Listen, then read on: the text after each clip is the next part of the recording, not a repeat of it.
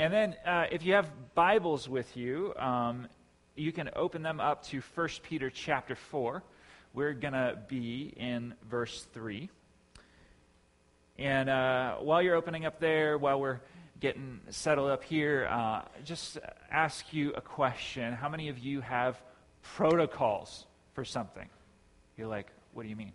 How many of you have routines that you practice? Yeah, we have routines in the room. So like when I wake up, I brush my teeth, I shower, put some deodorant on, make a plan for my day. I have to read scripture, I have to pray. Like maybe you have a series of things that you have to execute in your day to like feel like, okay, I'm good to go.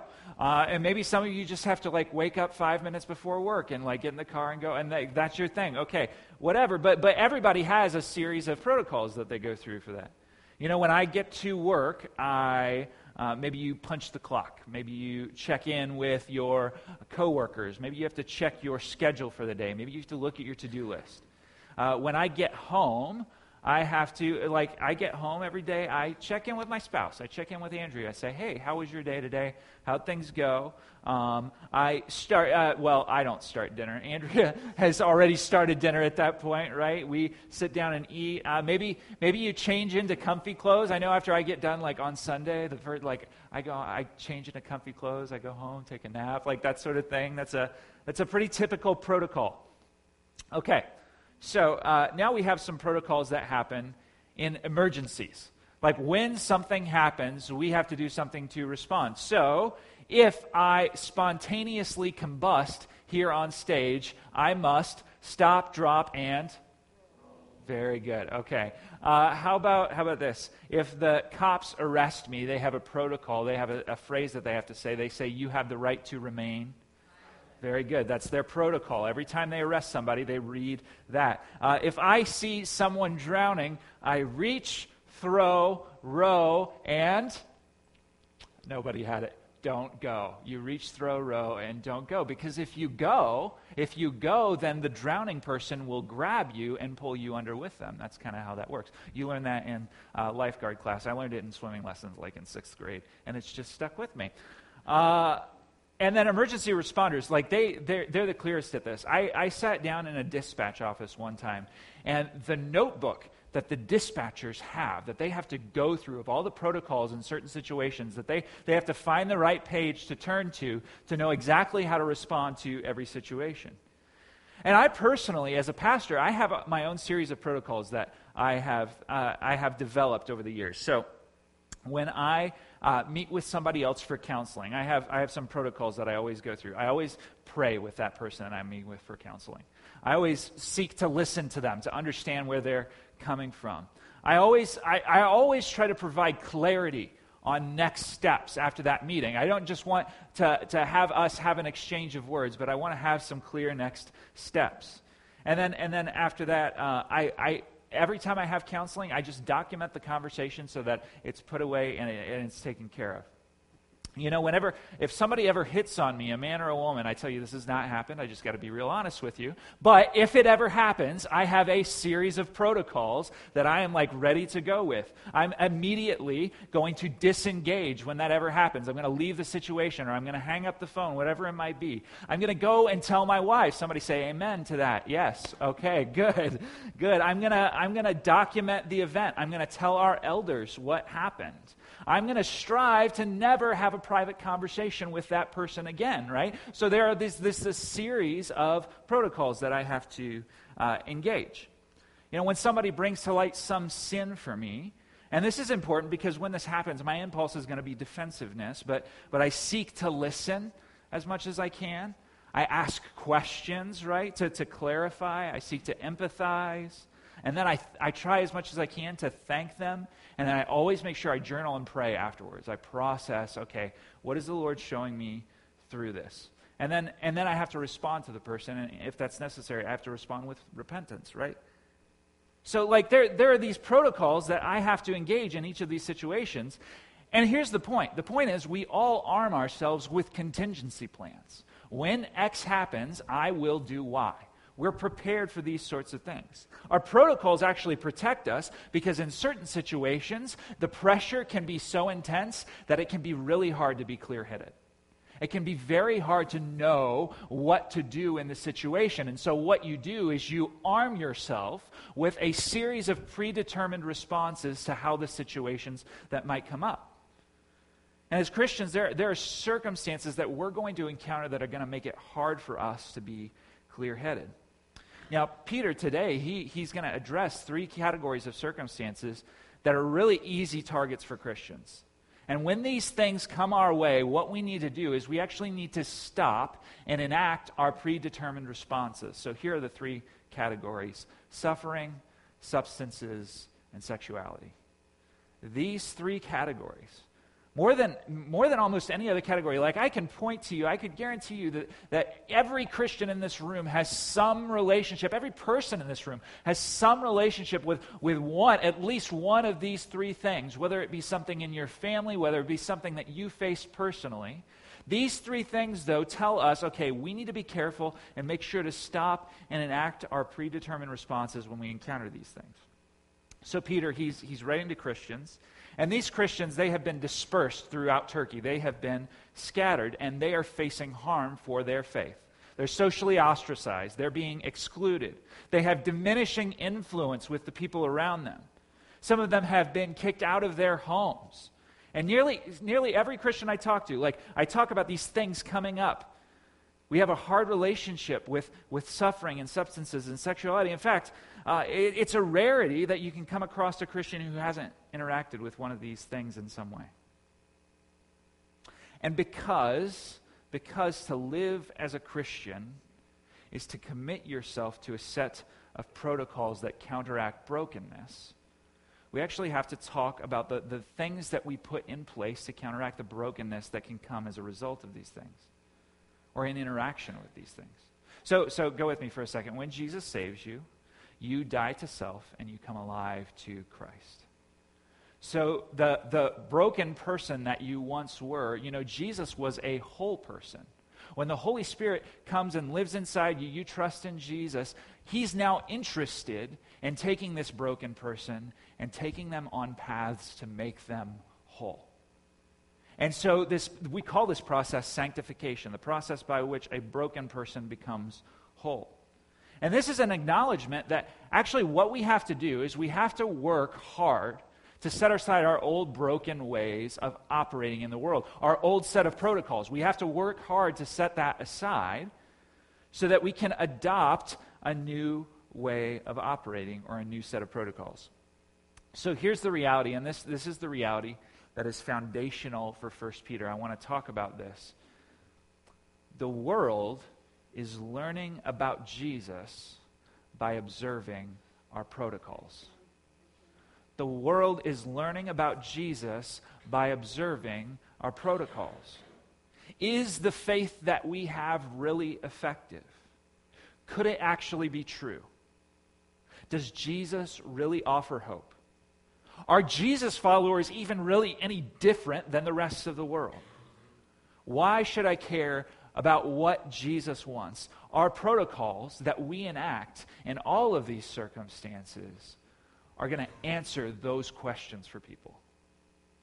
And so Peter recognizes that there's a threat in these things, that as Christians, as they learn what it means to live as Christians in a world that doesn't want them around, that these things are going to present threats to them. And so this is what he does. He calls out the threats. And as he calls out the threats, he wants to help these Christians arm themselves with a set of protocols. Now, last week we talked about suffering a little bit. And rather than rehash that, I'll just give you the shortened version. The world is watching as you suffer, and in particular, as you respond to the loss of influence, to the social ostracism that you might face as a Christian. And the protocol that you have to put in place is this: I have to try to look as much like Jesus in the middle of suffering as I can. So today we're going to see Peter. He's going to hone in on these categories for us and help us to adopt some protocols. So we have to talk about the old set of protocols, the Gentile protocol, do what feels good. Verse 3 says this: "For the time that is past suffices for doing what the Gentiles want to do. So right now what he's doing, he's referring to their former way of living. Gentiles, literally that word, we get it all mixed up and throw all these things in it. Literally the word means nations. It means the nations. So the people that you have been scattered amongst, you Christians, there's a bunch of non-Christians around you, and there's a way that they operate. But for people who are following Jesus, what he's saying is you've had enough time with these things. Your time with these things has actually filled itself up. And then he gives a list of the things that are past for Christians. It says living in sensuality, passions, drunkenness, orgies, drinking parties, and lawless idolatry. I mean, Peter just attacks this stuff. He has no problem tackling the uncomfortable realities that these Christians are dealing with. And these categories, I'd just like to broadly sum them up. They can be summed up in two things. They can be summed up in intoxication and sexual immorality. Intoxication is an invitation to numb the pain of life and help us ignore or miss what God is doing. Sexual immorality is an invitation to indulge our never-satisfied flesh at the cost of our own soul. And both of these are abuses that described what the culture of the day celebrated.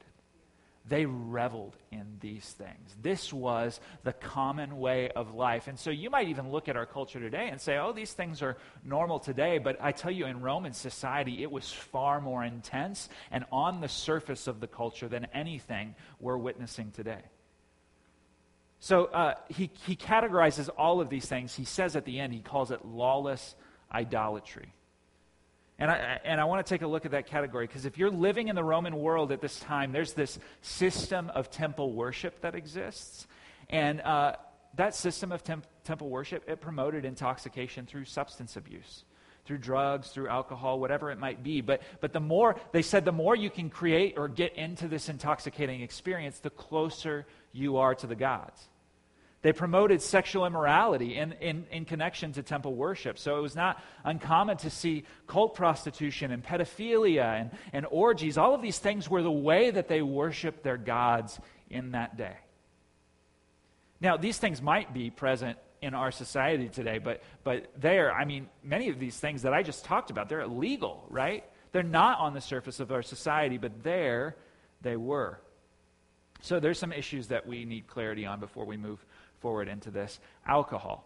Alcohol is not a good thing or a bad thing, but it is a morally neutral thing. In fact, Jesus, he made wine for a wedding. Wine is a picture of joy in the Old Testament. Paul tells Timothy, hey, you should take some wine for your stomach. The substance is not the problem, but alcohol becomes a problem when we use it to numb the pain of life that we come across, when we use it to create some alternative state of mind, when we use it to escape our means of existence and enter into some other existence where we can afford to ignore the things that are coming against us, the things that we feel, the things that we don't like.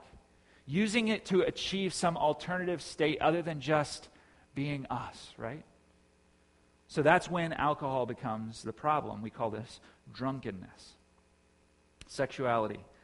Sexuality is not a neutral thing, and it's not a bad thing, but it's actually a good thing. Like, God created sex. Sex is good. He intended it to be in a certain context. It's a celebration of the marriage covenant. Like, this is what He intended it for. But our broken world has found all sorts of ways to distort this good thing that God has made.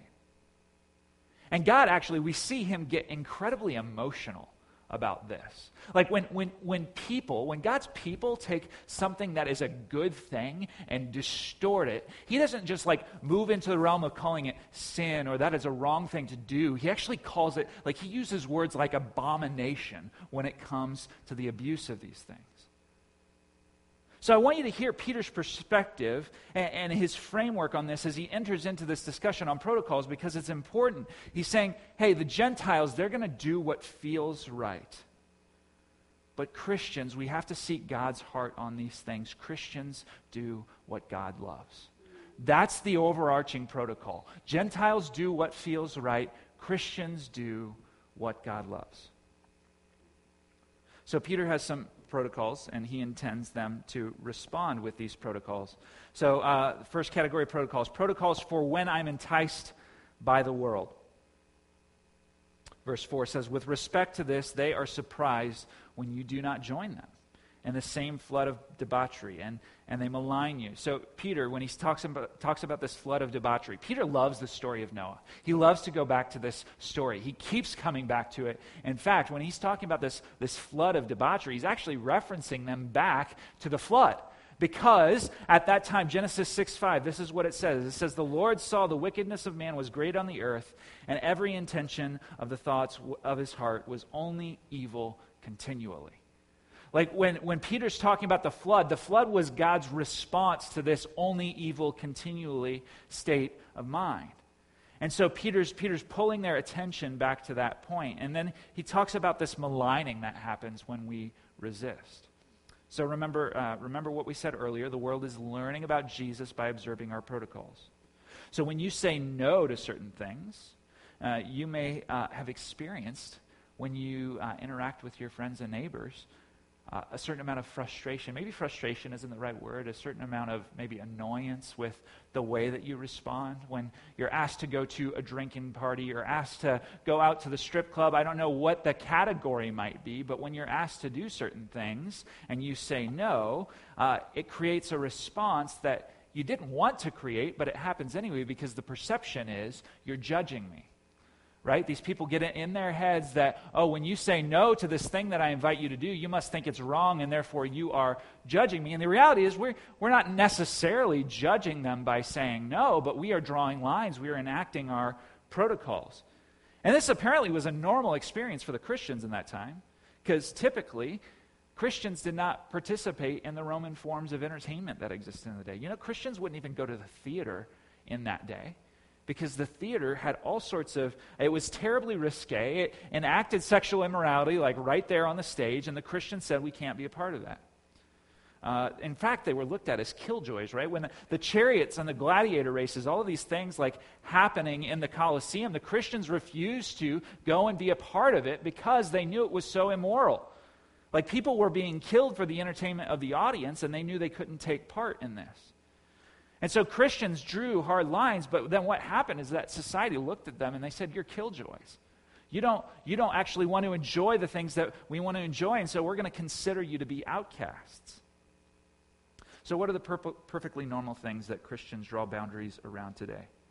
Maybe it's not engaging in locker room talk. Maybe it's not engaging in hookup culture. Maybe it's not watching pornography. Maybe it's not going to drinking parties. Maybe it's being intentional about the kinds of entertainment we consume. As you strive to be intentional about these things, as you strive to enact protocols, what's going to happen is that people are going to recognize that these boundaries are creating a problem between you and them, and it may not be a problem for you, but it is a problem for them, and you'll be talked about poorly. You'll be made fun of. So then, when he introduces that idea, he says in verse 5, this is what he says. He offers them an encouragement. But they will give account to him who is ready to judge the living and the dead. So you know what? At the end of the day, someone has to answer for the things that we've done. How we've broken the good things that God has given us. And it will either be us or it will be Jesus. Right? And so we take comfort as Jesus followers, people who are following Jesus, that Jesus has answered for the things that we have done. We strive to follow him more. But those who malign us, we take some level of comfort in the fact that, hey, as they bring this against you, everybody stands before the same judge someday. And then 6, he actually, in verse 6, he brings out the hope in this, and this is what he says. He says, for this is why the gospel was preached, even to those who are dead. That though judged in the flesh the way people are, they might live in the spirit the way God does. So those who are dead, it's a reference to Christians who had passed away. And it's important to recognize Peter is addressing a common argument that people of the day had against Christians, because they would look at the Christians and they would say, hey, if Christians die just like everyone else, then why would I live like they do? They deny all of these pleasures that I just prefer to live in. So why in the world, if Christians die like everybody else, why in the world would I live like they do? And friends, this is important that the way that we live actually stands out in culture. That the ways that we live stand out in culture because it will cause people to ask questions like this one. And when we are asked questions like this one, it presents an opportunity to say something like, death does not have the final say for us. We do what God loves because Jesus gave everything for us. You know, you've got good news for the person who is trying to numb themselves, the person who's trying to fill their never-satisfied cravings. You've got hope to offer that there is actually power to overcome these things, that there's power to overcome the repeated actions and the broken relationships that these things have caused, and that power is in the gospel of Jesus Christ. So as we live the way that we are presented, and there's this tremendous opportunity to share our hope in Jesus. So I did this halfway through college. I made a big change in my life halfway through college. I started actually living like God wanted me to live and not living in the flood of debauchery and all of this stuff. And so in making this change, what happened is I did get maligned. People are like, oh, you don't want to hang out with us anymore? Oh, you're judging us now? Like that sort of language came up, but it presented me with an opportunity as well. Because as I saw my life change, it created conversations that had to come up. And I actually I wrote cards to all of my friends in college who knew that I was drawing these boundaries, who had a perspective of me that I was this Christian who didn't want to do the things that they didn't want to do. But I said, hey, I love you, and can I tell you about Jesus? Can I tell you about the reason I made this change that I made? And that was an opportunity for me to share hope with my friends. And my encouragement, my hope is that as we live these ways in our lives, that it would create natural conversations where we would be able to share with people the hope of a Savior who actually can change us. Okay, so then he moves on to the actual protocols that we have to implement. Verse 7, he says, the end of all things is at hand, therefore, be self-controlled and sober-minded for the sake of your prayers. So when we're met with opportunities for intoxication and sexual immorality, we are called to be self-controlled and sober-minded. So protocol number 1, the first thing that we need to do when we encounter these situations, we walk away. We walk away. When we're invited to go to that place we're not supposed to go, we walk away. You know, so I know it can be hard to think like we are under the control of our bodies. So our bodies tell us what we need to do. But you know what? It's actually the opposite. Like, especially as Christians, our body does not tell our mind what to do. Our minds tell our body what to do.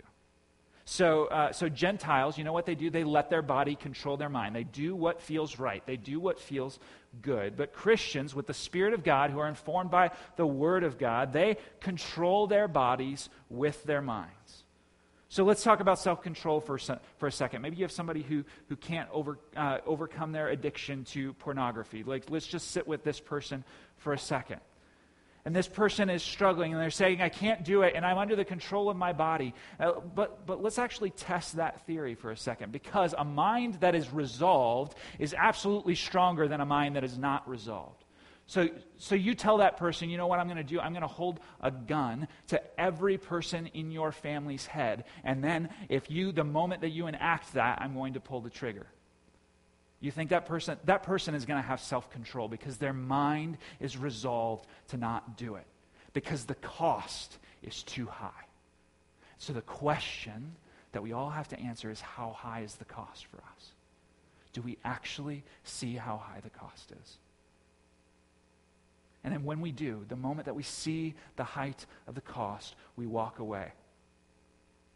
Protocol 2, we think clearly. This is the sober-mindedness. So when my passions are high, are my thoughts clear? The answer is no, they're not. And so when pressure is turned up, we're inclined to numb ourselves to the hard things. We're inclined to give ourselves over to things that help us ignore the realities that are happening to us. And as Christians, we cannot afford to numb ourselves to these things, but we actually have to think clearly. Okay, now I've gone through this process. Now I'm meeting this thing. What is the next protocol that I have to enact? What is the next thing that I have to do? We have to think clearly about the situations that we walk into. And protocol number 3, remember the reward. He says, for the sake of your prayers. You don't do these things. Like, the reason you do these things is because they're intricately connected to how God hears your prayers. This is, in fact, the third time that Peter has said this, for what it's worth. He keeps reminding them, hey, the way that you live has an impact on the ways that God relates to you. So you might be saved and you might be a Christian, but if you're not living righteously, if you're not pursuing the things that God wants you to do, like, apparently God hears the prayers of the righteous. Like, God especially hears the prayers of those who are seeking to follow him in these protocols and enact these things. And so he's very concerned about their prayer life. So if we go back, 1 Peter 3:7, this is what he says. He says, likewise, husbands, live with your wives in an understanding way, showing honor to the woman as the weaker vessel, since they are heirs with you of the grace of life, so that your prayers may not be hindered. He's like, hey, husbands, if you treat your wives like crap, God's not going to listen to your prayers. Like, your prayers are going to be hindered. You're going to have a harder time relating to God. 1 Peter 3:12, he says, for the eyes of the Lord are on the righteous, and his ears are open to their prayer. But the face of the Lord is against those who do evil. And so the question that we have to answer is, hey, Christian, do you want God's face to be turned towards you? Do you actually want an effective prayer life? Do you want God's love? Do you want these? Do you want to instill these protocols? If that's the case, then what we're called to do is we're called to do what God loves. And God will work because of your prayers. That's the encouragement. So remember the reward. Okay, so that's the first set of protocols he addresses. Let's move on to the second set. Protocols for when I'm hurting in the church. Verse 8 says, above all, keep loving one another earnestly, since love covers a multitude of sins. So besides you, who gets hurt most when things are hard in your life? It's your family, right? When you're at home, when you've had a bad day at work and you come home, if you're married, your spouse makes maybe one small mistake or things aren't exactly like you like them, you know what? You're going to take that hard day. Your tendency, your flesh, is to take that hard day out on your spouse in that moment, right? When mom has a hard day with the kids and dad comes home, like, dad might get the brunt of that. When the husband loses his job, you know who deal with the hurt that he can cause? It's mom and the kids. Like, this reality, these hard circumstances in our life, unfortunately, what they do to us is they cause us to hurt the people that we're supposed to love. So Peter actually recognizes this danger for the church as cultural pressure increases. These people who are called to love each other, as the pressure increases, they're going to be tempted to turn on each other. And don't forget, the world is learning about Jesus by the way that we live in the midst of all of this. So protocol number 1, lean into the church. So Peter expects that this group of imperfect people, this group here of imperfect people, we are going to mess up. We're going to get it wrong. And on top of that, what these churches are actually facing is they have people from different cultures who have been scattered to all of these territories around Turkey. You have people, refugees, like physical refugees, showing up on your doorstep at these churches, and these churches now have to figure out how to welcome these people well. And what happens is you get a combining of culture and a combining of different preferences, and people asking for certain things that nobody's ever asked for, and people expecting certain things, and in all of this, you're called to love each other. You know, the only thing that will actually give you the capacity to deal with the shortcomings of your family as this cultural pressure increases, the only thing that actually accomplishes that is the love that you have for each other. So get this, oppressed communities like these people that we're talking about, oppressed communities will either turn on each other or stand with one another. That's the options that are available. You will either turn on each other or stand with one another. And what you do right now, even before you enter into that increased pressure, enter into that oppression, whatever it might be, what you do right now is really important because it's going to determine the capacity that you have to love and forgive one another when pressure goes up. So this love, it's the only thing that that God actually, that's what gave God the capacity to deal with our shortcomings. He loved us so much that he sent his only son, right? It's this setting aside of preference. It's this dying to self for the sake of other, setting aside time, trying to understand each other, being transparent to be understood. It's notes written to each other. It's words spoken to each other. It's appreciation. It's service. It's having meals together with people you wouldn't normally have meals with. Finding ways to be there in times of need. The more we do this, the more it increases our capacity to forgive when we get hurt. Okay, verse 9, it says this: show hospitality to one another without grumbling. Hospitality is two different words together. The two words together mean love of stranger, love of the person you do not know. So Christians from differing cultures coming together in the same city, and people who eat different food, listen to different worship music, potentially speak a different language, all of this stuff is happening. And the makeup of the church, these churches in these different places, it's changing rapidly, and they have to figure out how to deal with the change, which is really uncomfortable, and still love each other in the midst of it. And so protocol number 2, joyfully open up your home. The temptation is the cultural reality for these churches changes. It's going to be grumbling and it's going to be frustration for them. They're going to be complaining about the ways that the people from these different cultures do things. And I tell you what, when you open up your home to somebody and you do so on a consistent basis, you know what? Your heart follows that path. When you open up a space at your dinner table for somebody and you do so on a consistent basis, your heart follows that path. And so he says, be hospitable to one another without grumbling. Verse 10. As each has received a gift, use it to serve one another as good stewards of God's varied grace. Whoever speaks is one who speaks oracles of God. Whoever serves is one who serves by the strength that God supplies. Protocol number 3, use your gifts to serve each other.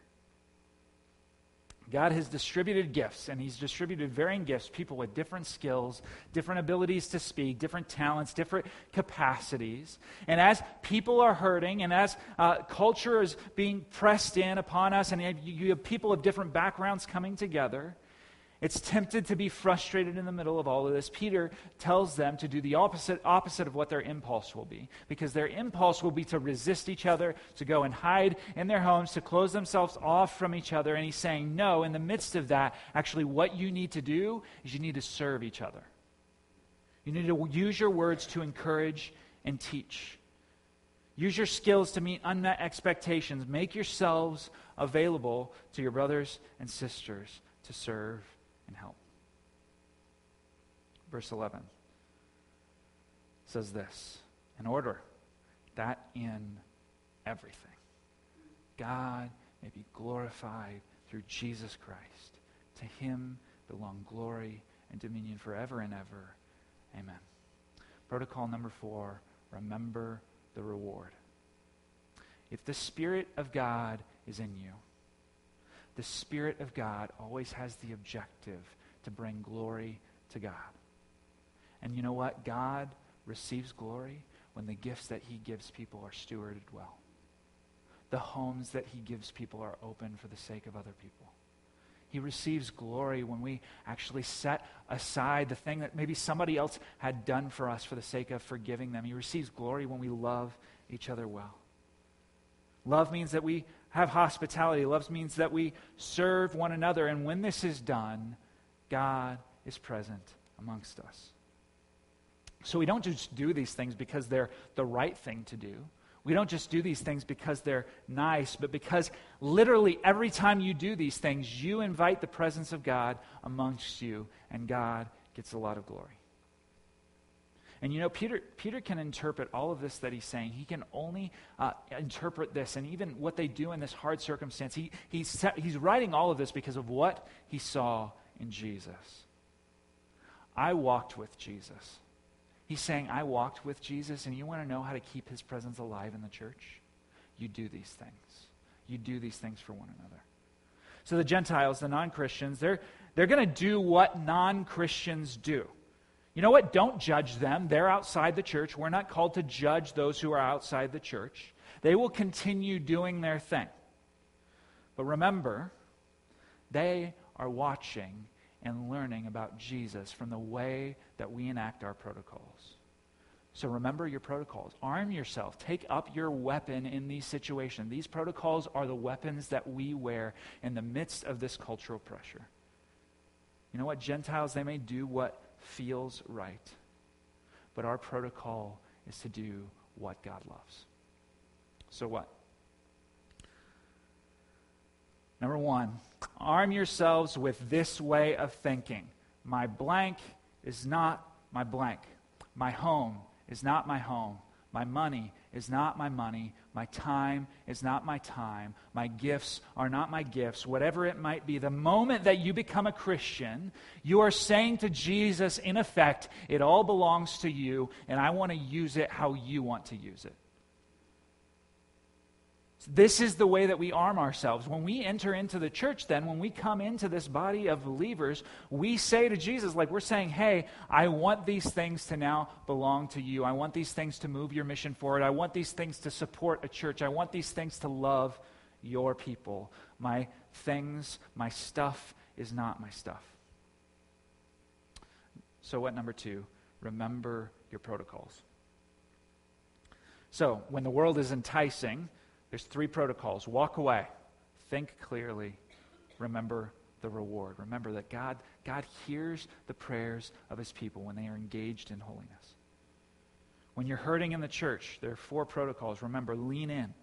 Open up your homes. Serve each other. And remember the reward. God gets a lot of glory when we do these things. Would you pray with me, please?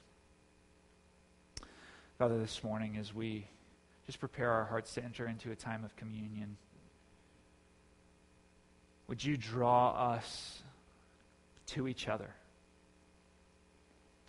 Lord, through Christ, who gave himself for us. The cross is the very thing which draws us together. It's the very thing that shows us all that we are all equally sinners. But we are forgiven when we place our trust in you. Lord, may we take that attitude with us in the ways that we serve, in the ways that we love, in the ways that we seek to be a part of your body. We pray all this in Jesus' name. Amen. So we're a community of faith bound together because God so loved us that he gave his only Son. God's love is not only our example, but Jesus, his sacrifice on the cross is actually the means by which that we are able to share freely with each other, that we are able to forgive freely one another. It's the means by which we're able to love one another selflessly. And so we're going to celebrate communion this morning by remembering the love that binds us together, that enables us to forgive, that enables us to share our stuff, to share our space, to make room for other people, to lean in and to serve. So in a moment, the ushers, they're going to pass plates out. And the plates are up here. They have bread and juice on them. And the bread, it represents to us Jesus' broken body. It reminds us of what he went through for our sakes. The juice, it reminds us of Jesus' shed blood. These things are symbols to us. They are reminders to us of exactly what Jesus went through, that we might have forgiveness and a restored relationship with God. If you're not a Jesus follower this morning, if you haven't placed your trust in Jesus, we ask that you would simply, as these plates pass, that you would simply let these plates pass you by. We believe that communion is a proclamation that our faith, our hope, our identity, everything that we are is in Jesus. But if you are a believer and you're coming from another church here this morning, we invite you to partake with us. In a moment, we're gonna take a moment of silence, and we're going to reflect. And there are two things that I really want you to reflect on. The first one is this: what are you tempted to hold on to? Maybe it's something in the first two categories that we talked about of intoxication and sexual immorality. Maybe there's something in there that you're tempted to hold on to, that you want to keep for yourself, that you want to claim, that you're not ready to give up yet. Maybe the thing that you're tempted to hold on to is your time. You're really, really concerned about your time. You don't want to give it up for anything. Maybe the thing that you're concerned about holding on to is your money. I don't know what those things are. But I'd ask you the question, please just be reflective. What are you tempted to hold on to? What am I tempted to hold on to? And then here's the second question. What did Jesus give up in order to forgive you? What did Jesus give up in order to forgive you? We're going to reflect on that now in this moment. So afterwards, we'll sing songs and we'll eat and drink the bread and juice together. So would you be silent with me?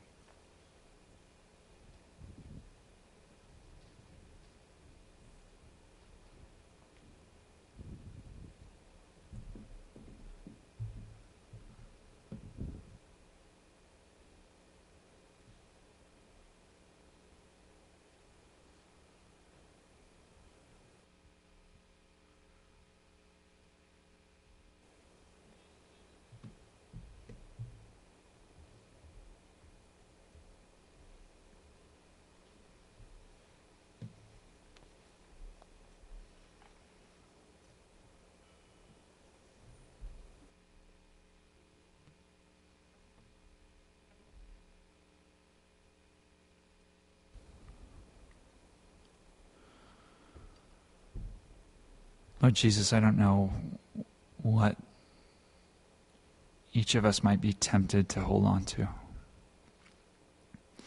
Lord, I know that you are a discerner of hearts and you help us see those things. And my request is that you would help us see that with clarity. But Lord, even more, the thing that I hope that you would help us see with clarity is exactly what you were willing to give up for our sakes.